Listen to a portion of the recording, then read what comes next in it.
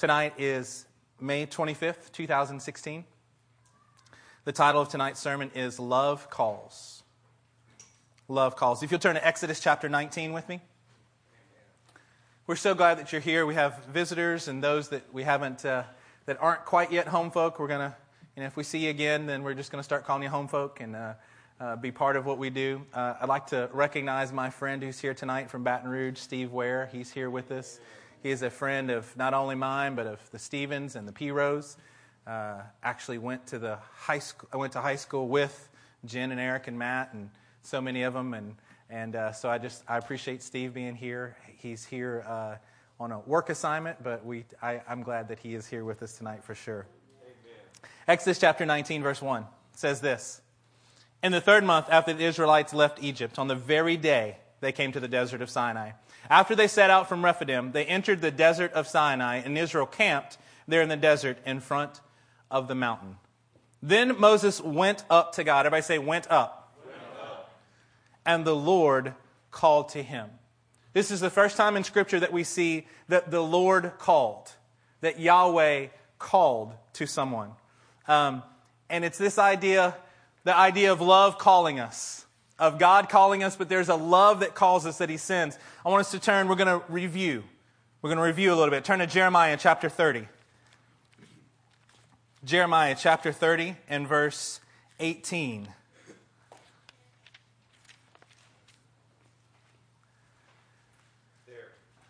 Boy, it's quiet in here tonight. I feel like I'm by myself. Come on, I need you. Jeremiah chapter 30, verse 18 says this. This is what the Lord says.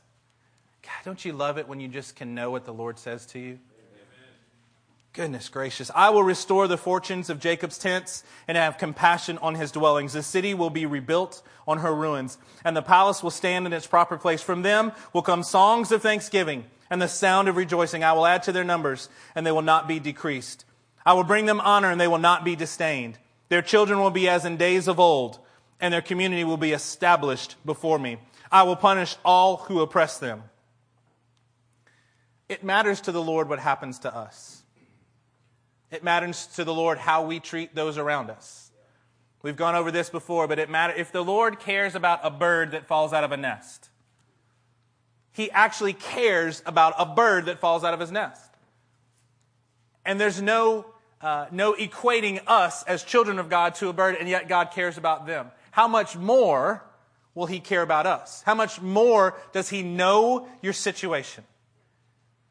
How much more? When we're in the presence of God and we have a great worship time like we did tonight, and hopefully we'll have another one of those coming up here shortly. Are you worried about anything? If you're standing in this room and you're allowing yourself to go into His presence, you're allowing yourself to enjoy the presence of God that is here, what can you possibly worry about in that moment? Does it matter if you're dealing with things at work? Does it matter what your bank account looks like? Does it matter even physically how you feel? If you feel God's presence, what else matters? Nothing. We want to be lovers of His presence. Why? Because that's exactly where He is. And where He is, sin is not allowed. Destruction is not allowed. Worry is not allowed. We want to come close to Him. Why? Because we love Him. Because we can sense Him. Because we are made whole in that moment when we are with Him like that. I am whole. I'm sitting on the front row. I'm thinking about everyone in this room. And sometimes I have to be honest and I quit thinking about everybody in the room. I'm just like, Lord, I'm whole right now. Amen. There's nothing I desire but You. There's nowhere else I'd rather be but right here. There's nothing else. This is a moment with the God of all creation. He cares about what's going on. Their children would be as in days of old, and their community would be established before me. I will punish all who oppress them. Verse 21, their leader will be one of their own. Their ruler will arise from among them. I will bring him near. Everybody say, bring him near. Bring him near. And he will come close to me. Say, come close to me. Come close to me. But wait, this is the Old Testament. But wait, this is a prophet in the Old Testament. I thought God was a God of judgment in the Old Testament. This is what He's saying. Moses went up on the mountain, and you know what happened? God called. God came near. Jeremiah, I will bring him near and he will come close to me. Let's turn to Psalm 73. Psalm 73, verse 28.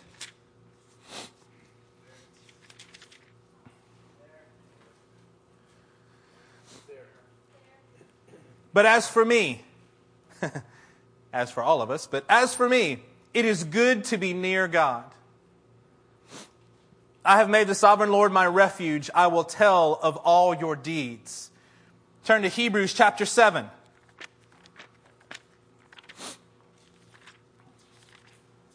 Hebrews chapter 7, starting in verse 15.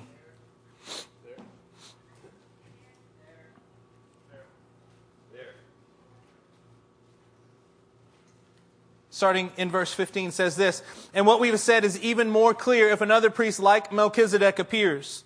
One who has become a priest not on the basis of a regulation as to his ancestry, but on the basis of the power of an indestructible life. What is God drawing us near to? He's causing us to draw near to his indestructible life. I have to be honest with you. As a kid, yes. For it is declared, you are a priest forever in the order of Melchizedek.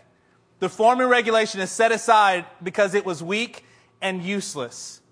And for the law made nothing perfect. And a better hope is introduced. Everybody say better hope.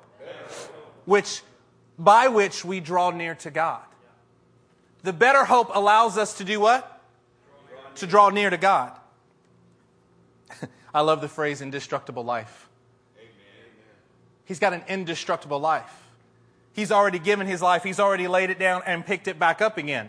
He's already said, I've got a better hope that's introduced, by which we draw near. This better hope of an indestructible life is how we draw near. Turn just a few pages. Hebrews 4, verse 15.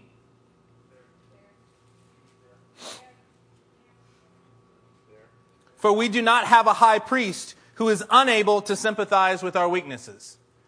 Interesting way to put it, right? A little double negative. We do not have a priest who is unable, so that means we have a priest who is able. But we have one who's been tempted in every way just as we are, yet was without sin. Let us then approach the throne of grace with intrepidation. Just making sure you're reading along with me. Let us then approach the throne of grace with confidence. How are you doing approaching the throne of grace? Not arrogance, but confidence. How are you doing? So that we may receive mercy and find grace to help us in our time of need. Let's go back to chapter 7. Take a look starting in verse 26. You've heard these scriptures.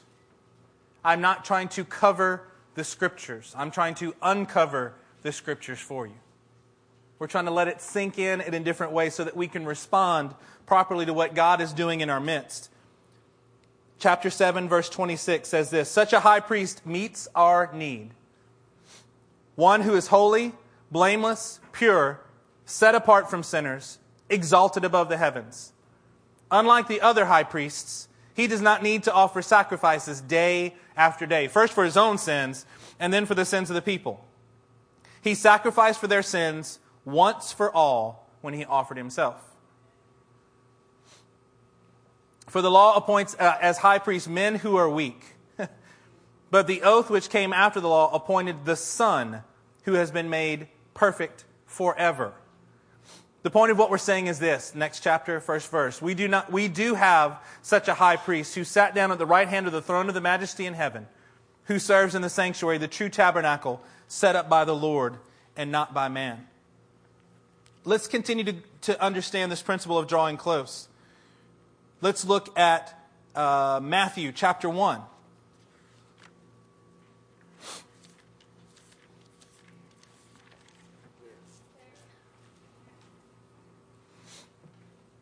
Matthew chapter 1, and let's start in verse 22.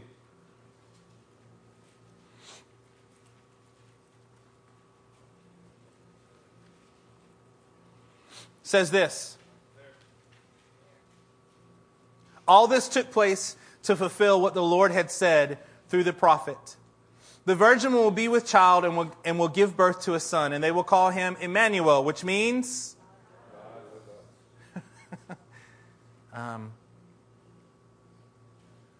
we are trying to draw near to the Lord, but do you understand that the Lord wants to draw near to us? Amen. There is a desire. Out of all the things that could have been said, this is the birth of Jesus, right? We're here in the New Testament after years of silence through the Scripture. And He's here. And you know what they remind you of? They remind you of a Scripture that says, His name will be called Emmanuel, God with us. Yes, He will be called Mighty Counselor, Wonderful Counselor, Mighty God, Everlasting Father, Prince of Peace. Yes, and in this moment He says, I want to remind you of something. I want to be with you. Turn to Mark chapter 3. Mark chapter 3 and verse 14.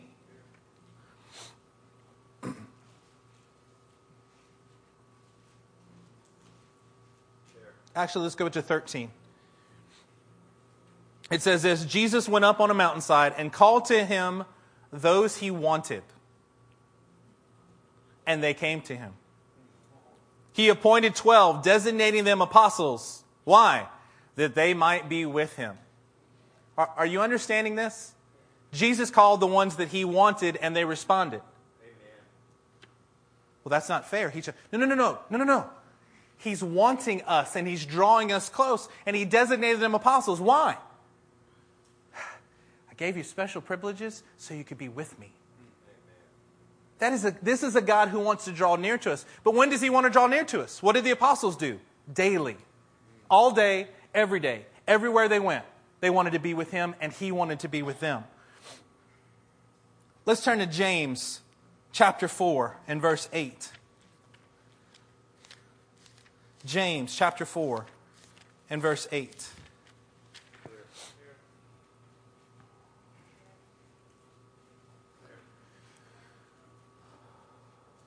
Says this, come near to God and He will come near to you. There's no other religion in the world that says this. There's no other understanding in the world that presents this. Come near to God and what happens? He comes near to you. We're not saying that we're going to build a ladder to Him all by ourselves. Amen. We're not saying that we can earn it and somehow build a Tower of Babel that reaches all the way to the heavens by our own strength. What we're saying is, Lord, we're going to take steps towards you, and like the prodigal son, like the father who sees his son afar off and runs to him, runs towards the son and brings him back with love. We're saying that when we go towards God, you know what happens? Just like with Moses on Mount Sinai, God calls. God responds. He sees and He begins to impart His very nature into us.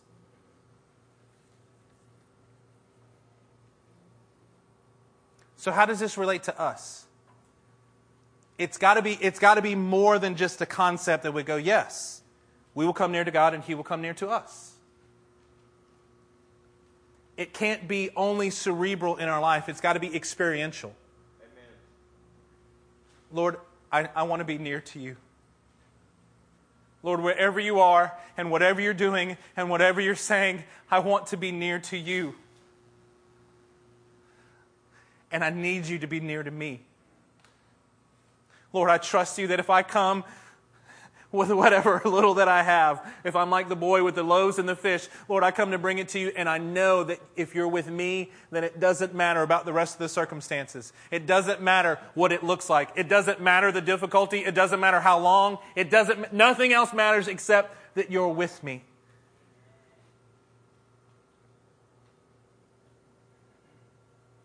More than accomplishing my job,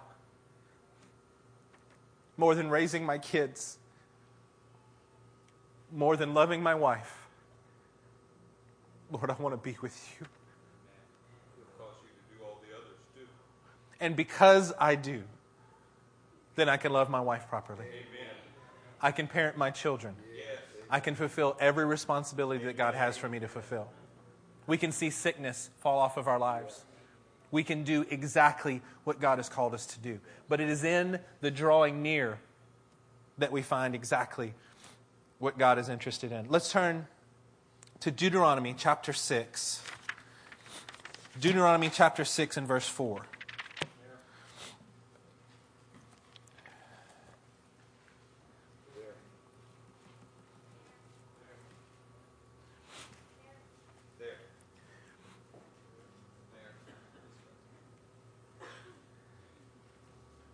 You'll have to excuse me just a little bit. I am enjoying feeling God's presence right now. These are not tears because I'm trying to be overly emotional or to play on your emotions. I just feel God's presence. I'm just trying to be near to Him, and apparently, more so, He's trying to be near to me. I love what God is doing in this church. I love the fact that the Lord is building in an understanding of the Word. I love the fact that for some of us, God is giving us an understanding of the power of His Spirit and how to walk in that in our everyday lives. I even love the fact that some of us are developing deep convictions about what He's teaching us. In Deuteronomy chapter 6, starting in verse 4. It says here, O Israel, the Lord our God, the Lord is one. The Hebrew way to say that is, I'll give it a whirl here, so be gracious to me. Shema Yisrael, Adonai Eloheinu, Adonai Echad. Hear, O Israel, the Lord. Now, I figured this out tonight, I guess, or I guess I knew it and forgot it till tonight. But hear, O Israel, the Lord.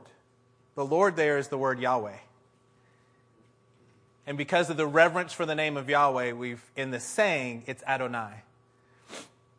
Shema Yisrael, Adonai Eloheinu, Adonai Echad. The Lord our God, the Lord is one. And on the screen, I put something for you because I learned this tonight. I didn't know this before today, so I'm going to share it with you. Hebrew reads from right to left, right? So the first word, Shema, are the first three letters there. Okay? Shin is the very one all the way to your right. Does everybody see where I'm? Wish I had a little laser pointer so I could help make sure. But all the way to the right, Shin, Mem, Ayin. Okay? In the actual text, that letter is larger than the other letters. You could see it a little bit there. It's written just at a have font, but I'll use the word font since we all understand the size of letters there. Yisrael, all the way down to the Echad, all the way to the left, which would be the last word in this sentence. The last letter there, of those three letters, is a dalet. Okay? So the last letter of the first word, the last letter of the last word of this sentence are slightly increased in size. The Jews took note of this, and they understand that there was another meaning below the surface. If you put those two letters together, you get the one down at the bottom of the screen. The Strong's number is 5707. It's a masculine noun meaning witness. Can I get a witness? Right? So you've got within this, what is going on? Within the statement of, Hear, O Israel, the Lord our God, the Lord is one. We're getting a witness of some kind that's going on. Okay? Let's continue to read this, and go ahead and leave that on the screen if you would, Susan. Verse 5, Love the Lord your God with all your heart, with all your soul, and with all your strength. These commands that I give you today are to be upon your hearts. You know why it gives the commands there? Because chapter 5 basically is a recap. We're recapping the law that was given, the commands that were given. But look at verse 5. Love the Lord your God with all your heart, with all your soul, and with all your strength. I'm going to ask you a question, and I'd like a response. Is this a command, or is this a promise?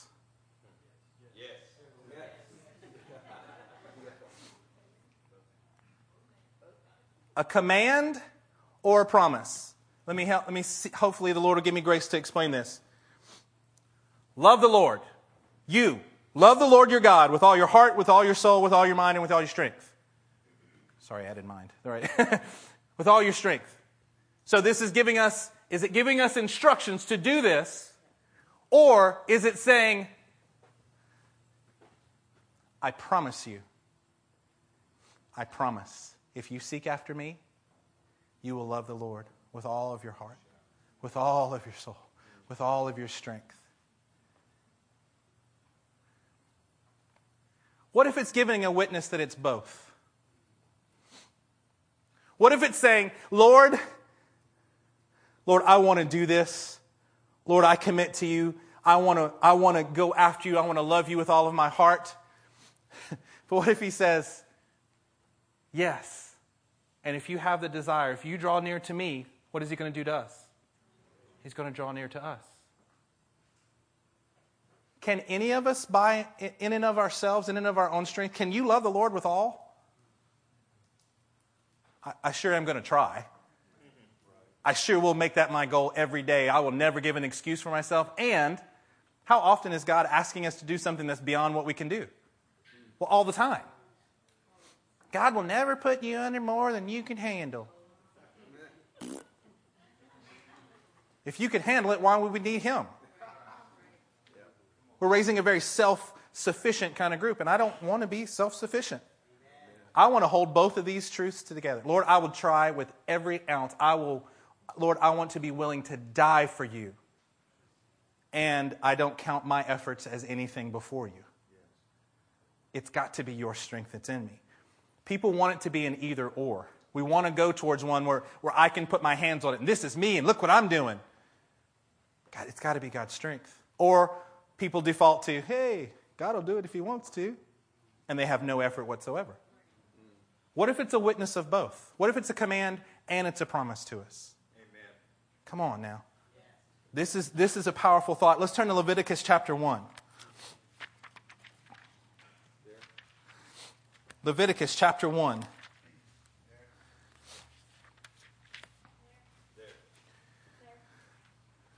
What if in drawing close, Pastor Eric preached on this on Monday night. If you're missing on Monday nights, I understand there may be responsibilities and all that kind of stuff. I encourage you. Monday nights are not a meeting that you want to miss. I even had what Pastor Eric taught in my Bible. I had the little notes off to the side already. Sorry, covered up my mic. I had it, and I was like, yeah, amen. And I still got slapped in the face. I was like, oh, that's so good. I even knew the details. Oh, there's revelation there that hit in such a way. I've heard him teach this before. I went, man. That's why I want to uncover, right? Let's turn to Leviticus. Susan, you can put the next slide up there. Okay, so here it is. We're just going to leave this on the screen for a little while as we do this.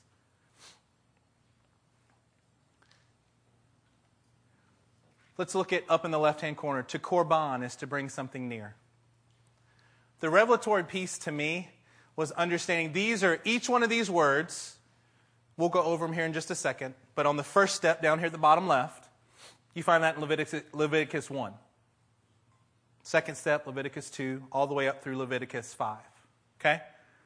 But this idea of a korban is to bring something near to the Lord. We even went through the Paleo-Hebrew on Monday night.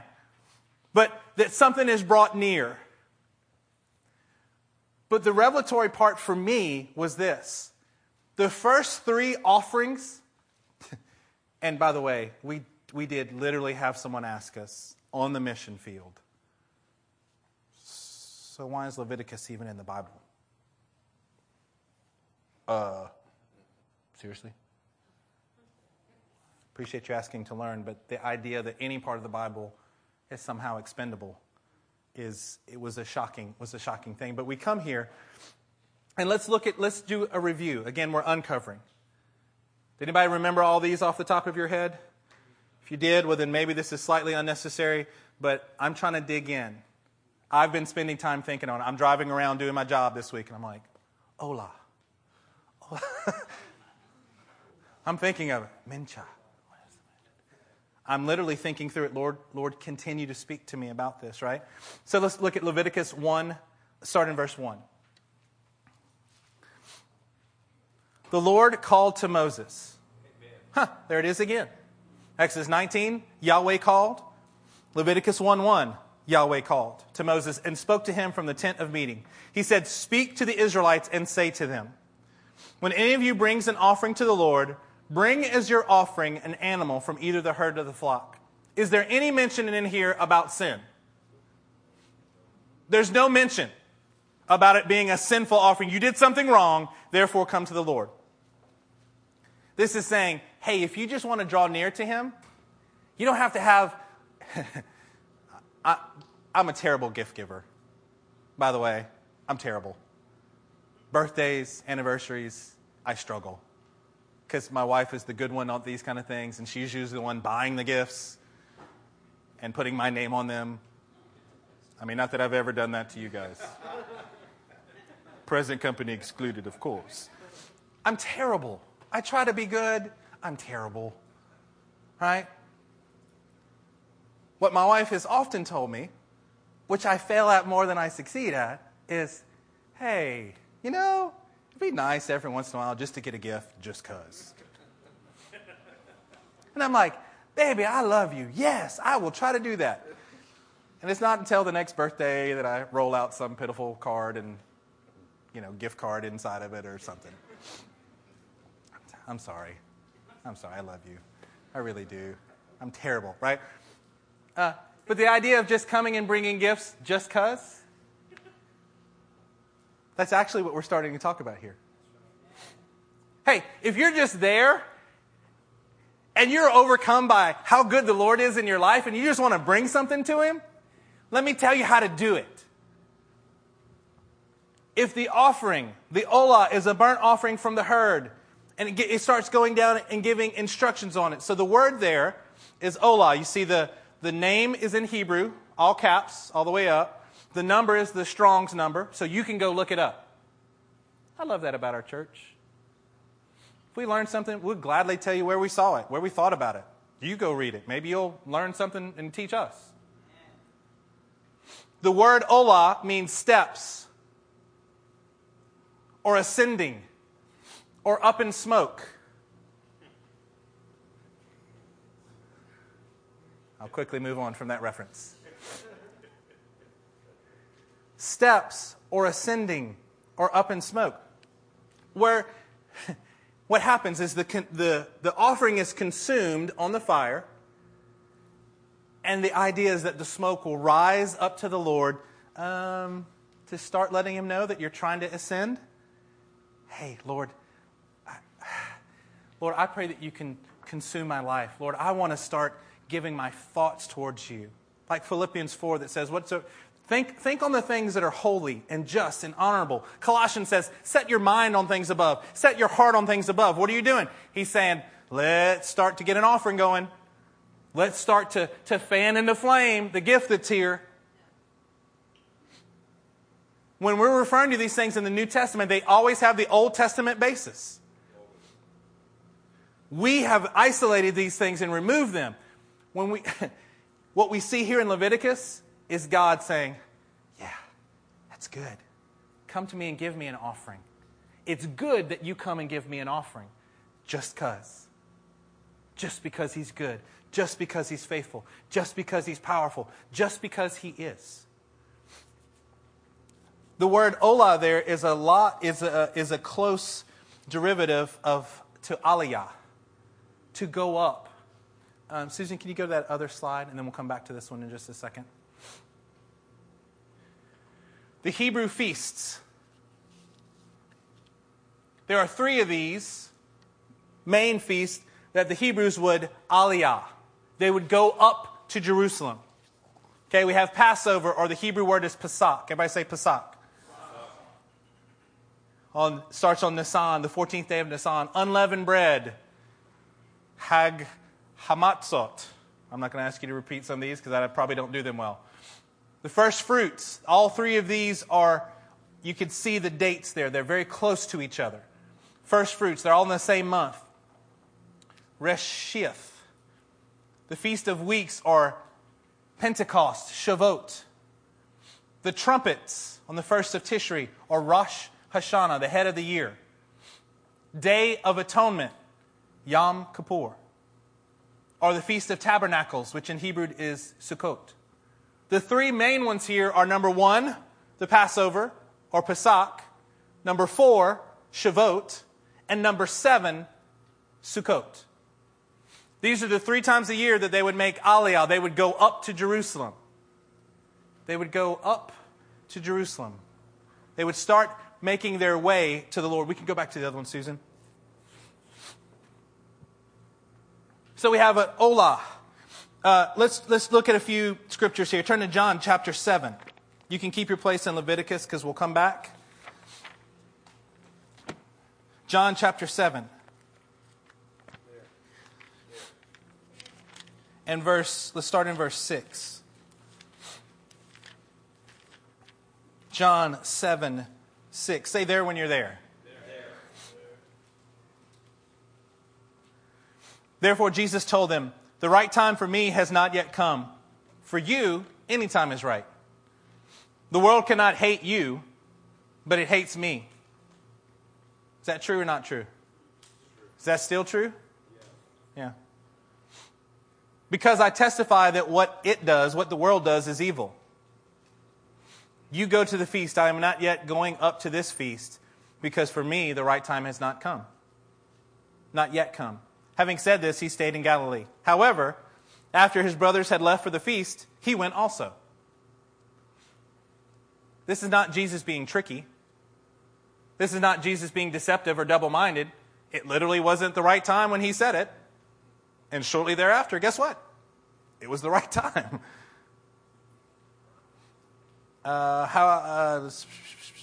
He went also not publicly but in secret. Now at the feast the Jews were watching for him and asking, where is that man? Among the crowds there was widespread whispering about him. Some said, he is a good man. Others replied, no, he deceives the people. But no one would say anything publicly about him for fear of the Jews. Verse 14, not until halfway through the feast did Jesus go up to the temple courts. He went up to the temple courts. Let's take a look at Psalm 24. Psalm 24 and verse 3.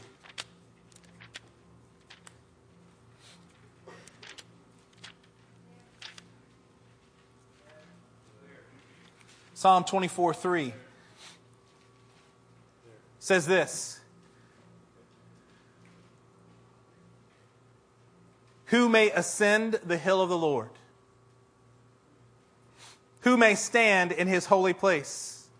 He who has clean hands and a pure heart, who does not lift his soul to an idol or swear by what is false. He will receive blessing from the Lord and vindication from God his Savior. Such is the generation of those who seek him, who seek your face, O God of Jacob. Those who seek the Lord, God will allow them to ascend his holy hill. Right? Let's go back to Leviticus.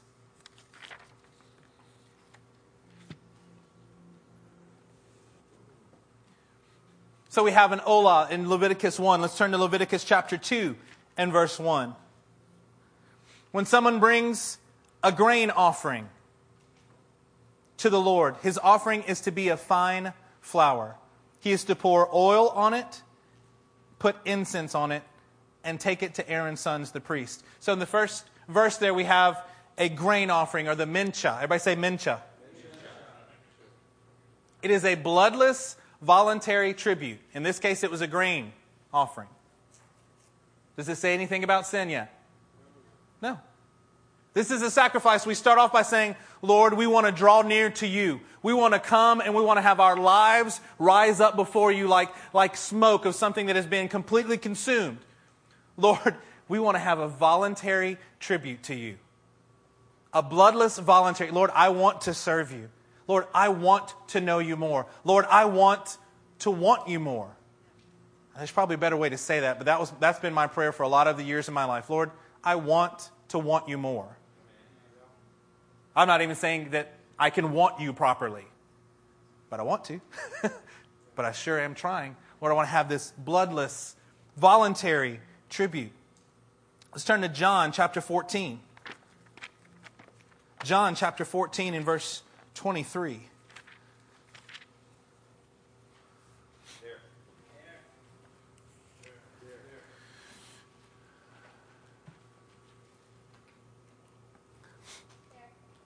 Jesus replied, "If anyone loves me, he will obey my teaching. My Father will love him, and we will come to him and make our home with him." Wow. That's pretty powerful there. Come on a Wednesday night. Let's not doze off in our noggins and in our hearts. My Father will love him. We obey what the Lord says. God himself will love him, and we will come to him and make our home with him. He who does not love me will not obey my teaching. No, I really love the Lord. Brother, you're not obeying. No, but I love him.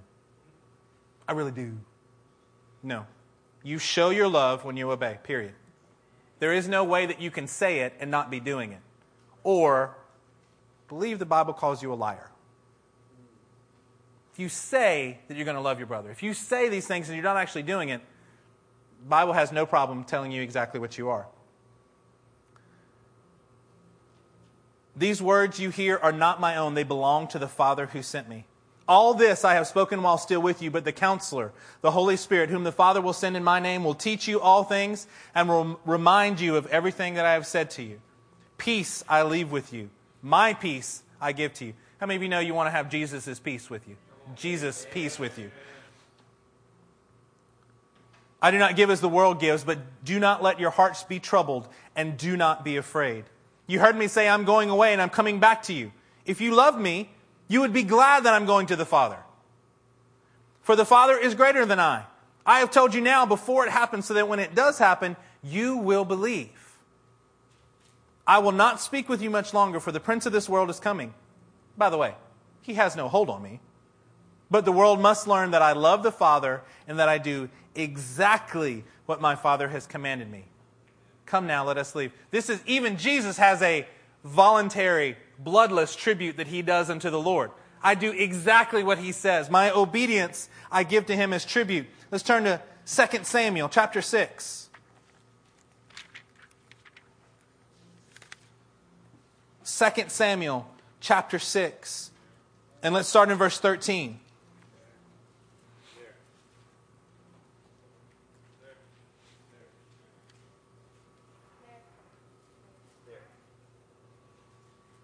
When those who were carrying the ark of the Lord had taken 6 steps, he sacrificed a bull and a fattened calf.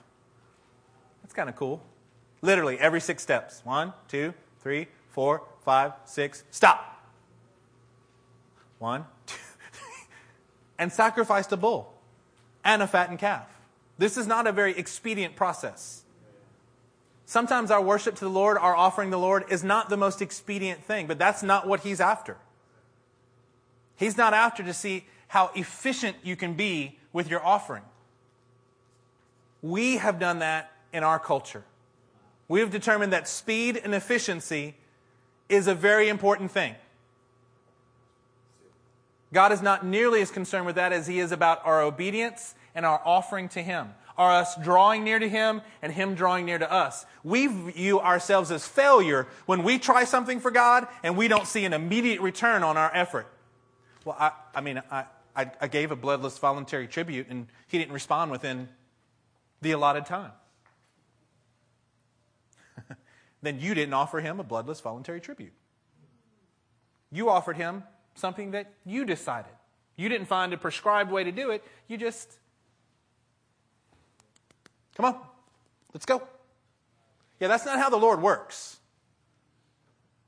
It's both ways. We're going to have the witness of both of these things. If you do that, then you have to understand that you're not giving the right kind of sacrifice to the Lord. If you've given something to the Lord and you haven't seen it yet, and you feel like a failure, stop feeling like a failure. Step in faith. How many times do we make decisions in our life and they're based in fear? Even if you make the right decision, you're wrong. You know why? Because you just did it in fear. Well, I'm going to discipline my kids. Why? I'm going to discipline my kids because they're wrong And they need to understand, and I'm helping to shape and form them, to teach them and to train them.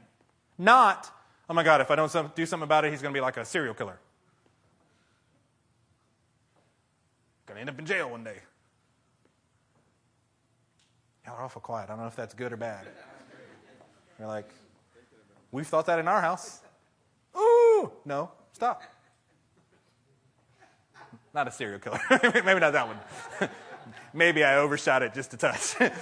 Sorry, my bad.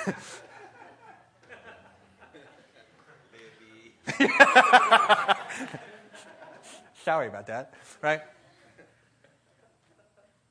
So I overshot it to allow you to have room to fall in there and understand when you make the decision out of fear. You can't make it out of fear. You can't parent out of fear. You have to parent out of faith. Why? Because if you parent out of fear, God is not pleased with you. Every time, every day, all the way around. No matter if the world is trying to convince you that fear is the only way to do this. This is when the pressure that the world is putting on us and it's exerting spiritual forces against us is trying to cause us to conform. That is the pressure. So it's either pressuring us to conform, or we're battling back and the violent are taking it by force. Luke 16:16. There's no other way. We're either offering unto the Lord and saying, Lord, yeah, this one right here, man of God. My kid right here, woman of God. This situation right here, Lord, it looks terrible. I'm going to be honest with you, Lord. That looks terrible. I'm going to give it to you. I'm going to trust in you.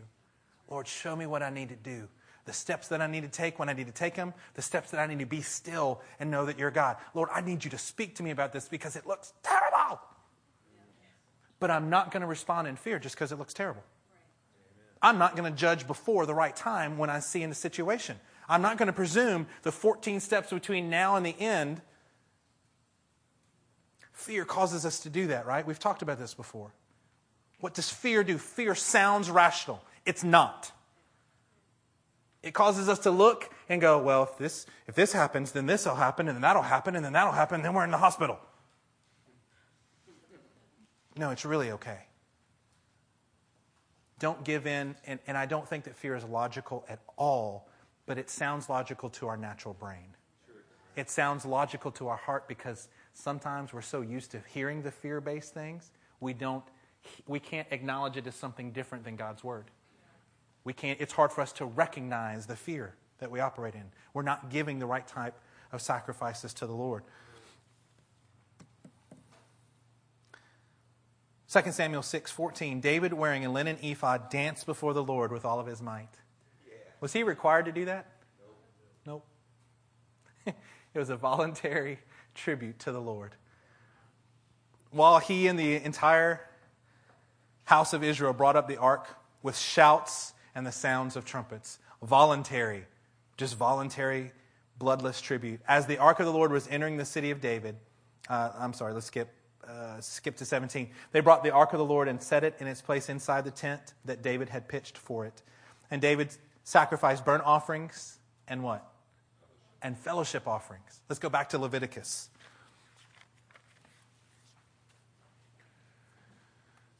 We have an Olah.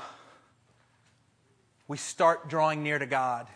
He's starting to draw near to us. We continue on in this and say, Lord, not only is enough, not only do I want to stay here, but now I've got to do something about this. I want to give you my life. I'm willingly running to obey you. And then what happens? You have shalem. Sounds like shalom. We get a thanksgiving or a peace or a fellowship offering. Leviticus chapter 3, verse 1. We just saw David offering this. If someone's offering is a fellowship offering, and he offers an animal from the herd, whether male or female, he is to present before the Lord an animal without defect. This is what we were just talking about. Without fear, without blemish. We present something to the Lord because he's worthy of it. Let's turn to 1 Corinthians chapter 1. 1 Corinthians chapter 1.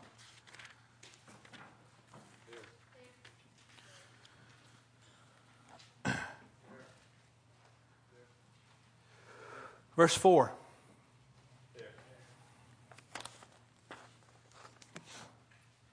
1 Corinthians 1:4. I always thank God for you.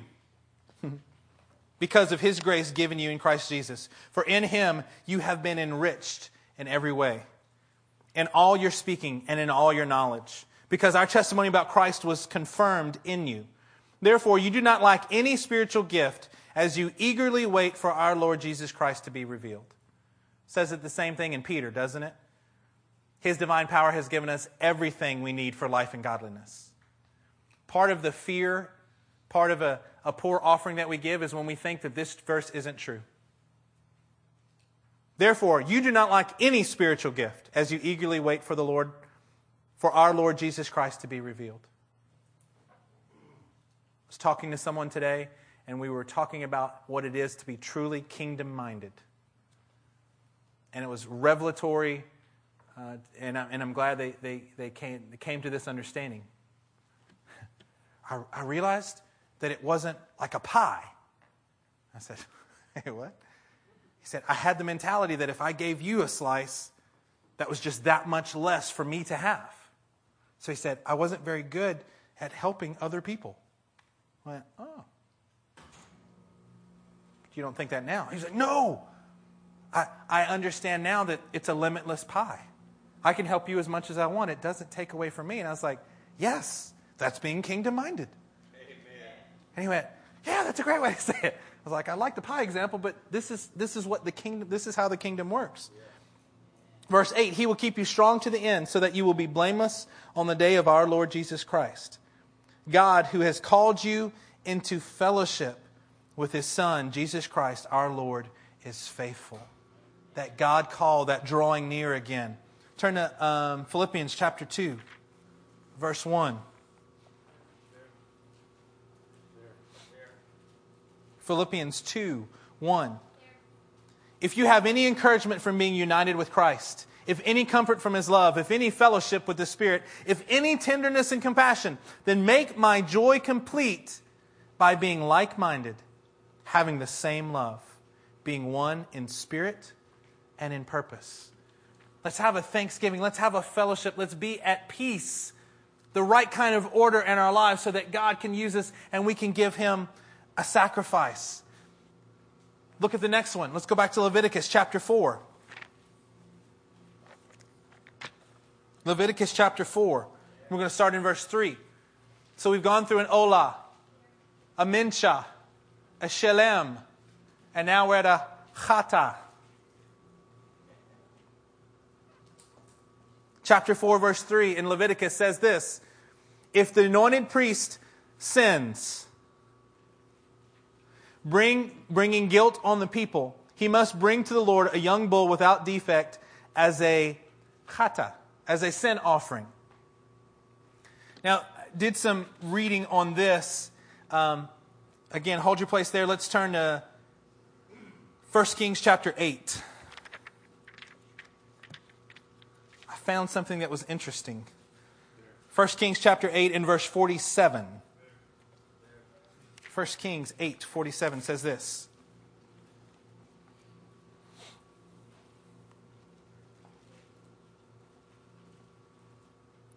and if they have a change of heart in the land where they are held captive,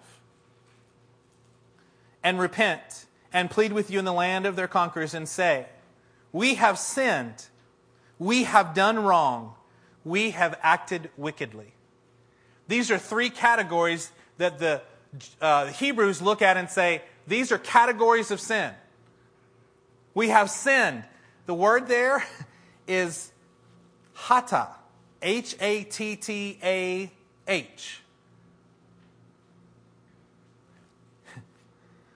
What they're looking at when we're supposed to korban is this. We korban, we bring something near to the Lord because we want to have fellowship with Him. And the closer that we get in fellowship, the more He helps us to deal with our sin. Not the other way around. Let me say it this way. The result of us drawing close is that our sins are taken care of. And that we're near to God. The focus of us doing the offering is actually just to come close to Him. Amen.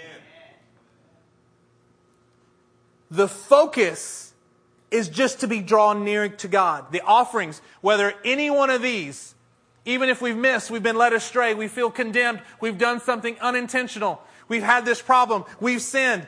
What it is, Lord, I want to be close to you. I'm coming to you and I want to be drawn close to you. And because I'm drawing close to you, then you'll help me with my sin.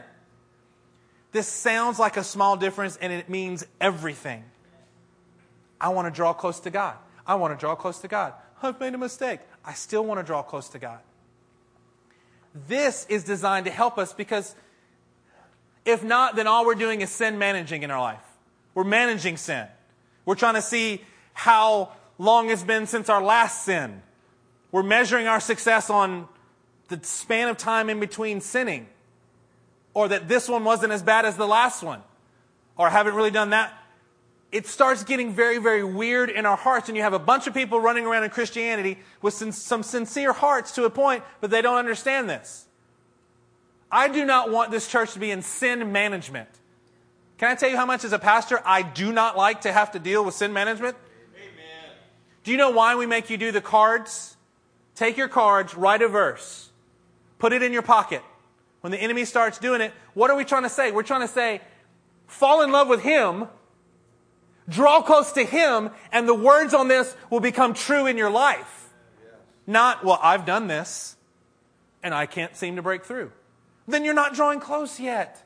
Draw close to Him.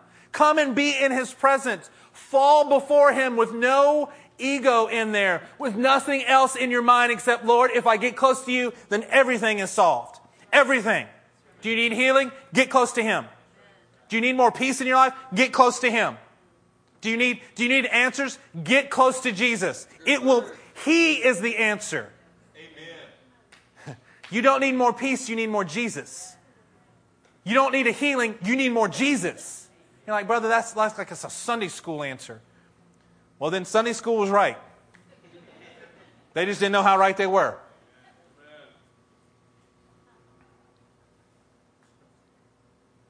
When Pastor Eric taught this Monday night, it should be revelatory for all of us. The ways in which we can carry this out may take us a while to do. Yes? Okay, Lord, I've thought about this in a weird way this entire time. What did Jesus Christ do on the cross? Well, He wasn't having to deal with Him missing anything, with Him being led astray. You know what He was doing? He was working that out for us. His sacrifice on the cross was dealing with this. There were 3 categories for the Hebrews to look at sin. And the result was that their sins they had an expiation of their sins. Their sins were canceled. Their sins were covered. But it was the result, not the focus. If we can get that, folks, the answer to what you're struggling with is literally you drawing closer to God. The difficulty that you need to overcome, it's literally the answer is you getting closer to God. It sounds almost elementary, but it's not. Leviticus chapter 5 as we wrap up. Let's start in verse 5.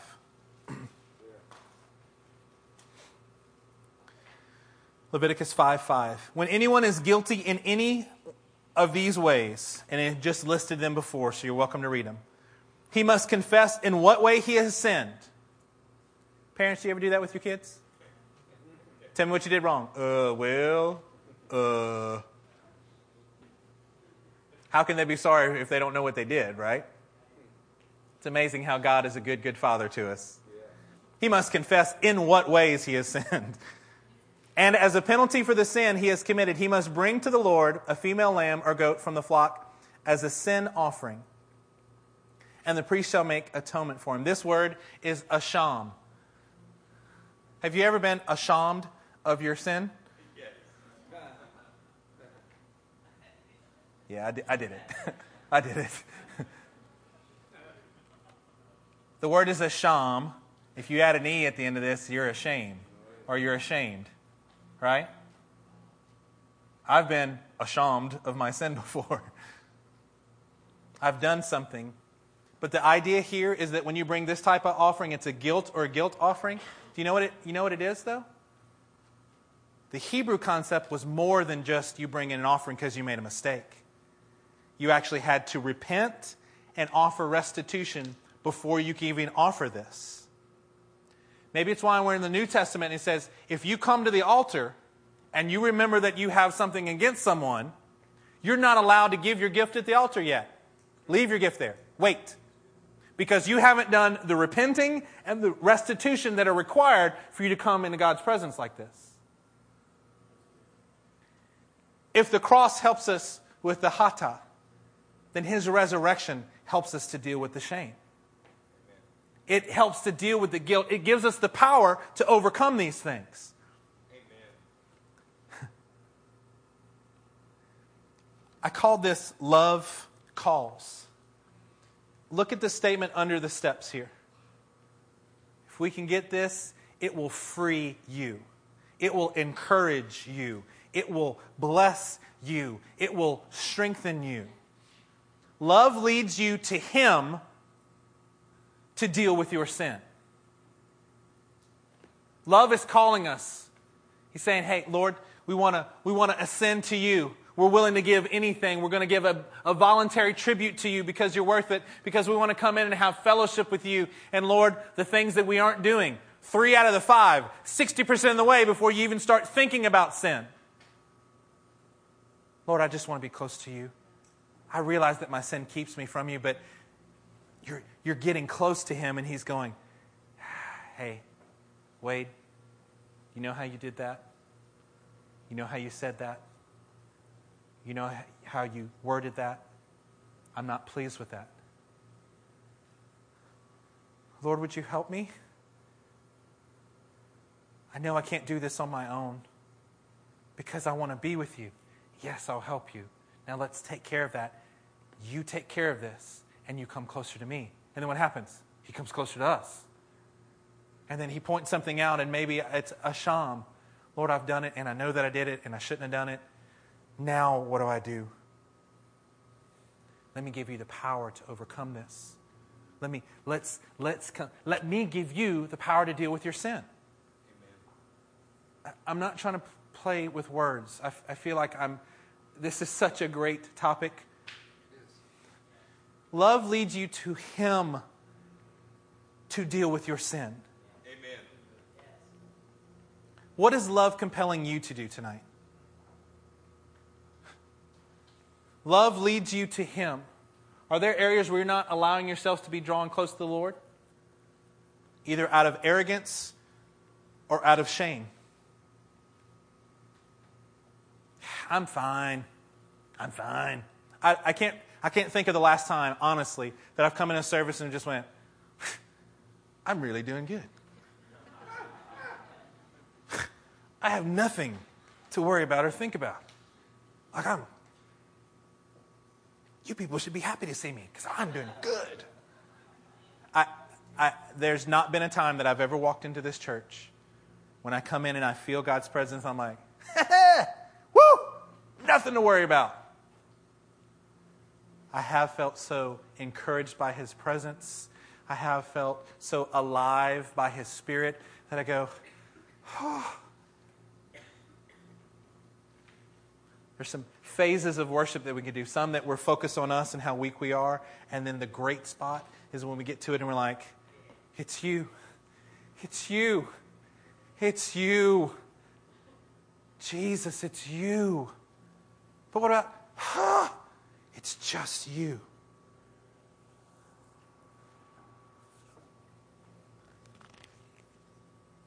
If we all did exactly what we see here on the screen, what do you need that wouldn't be given to you? What could you worry about that wouldn't be crushed? What enemy can stand in God's presence? How can we imagine that we'll take me past the outer courts, through the holy place? How can we imagine that we will be closer and closer to God? You think somebody's going to run up and attack you when you're in God's presence? You think the King of all creation is going to let that happen to you? Yeah, but you don't understand. I don't need to understand. I've taken this out of a realm of understanding for us and put it in a realm of what we have to do now. You don't need more peace, you need more Jesus. You don't need more power, you need more Jesus. You don't need more money, you just need more Jesus. Amen. Not as a religious exercise, but as running to Him. Would you stand to your feet tonight? Amen.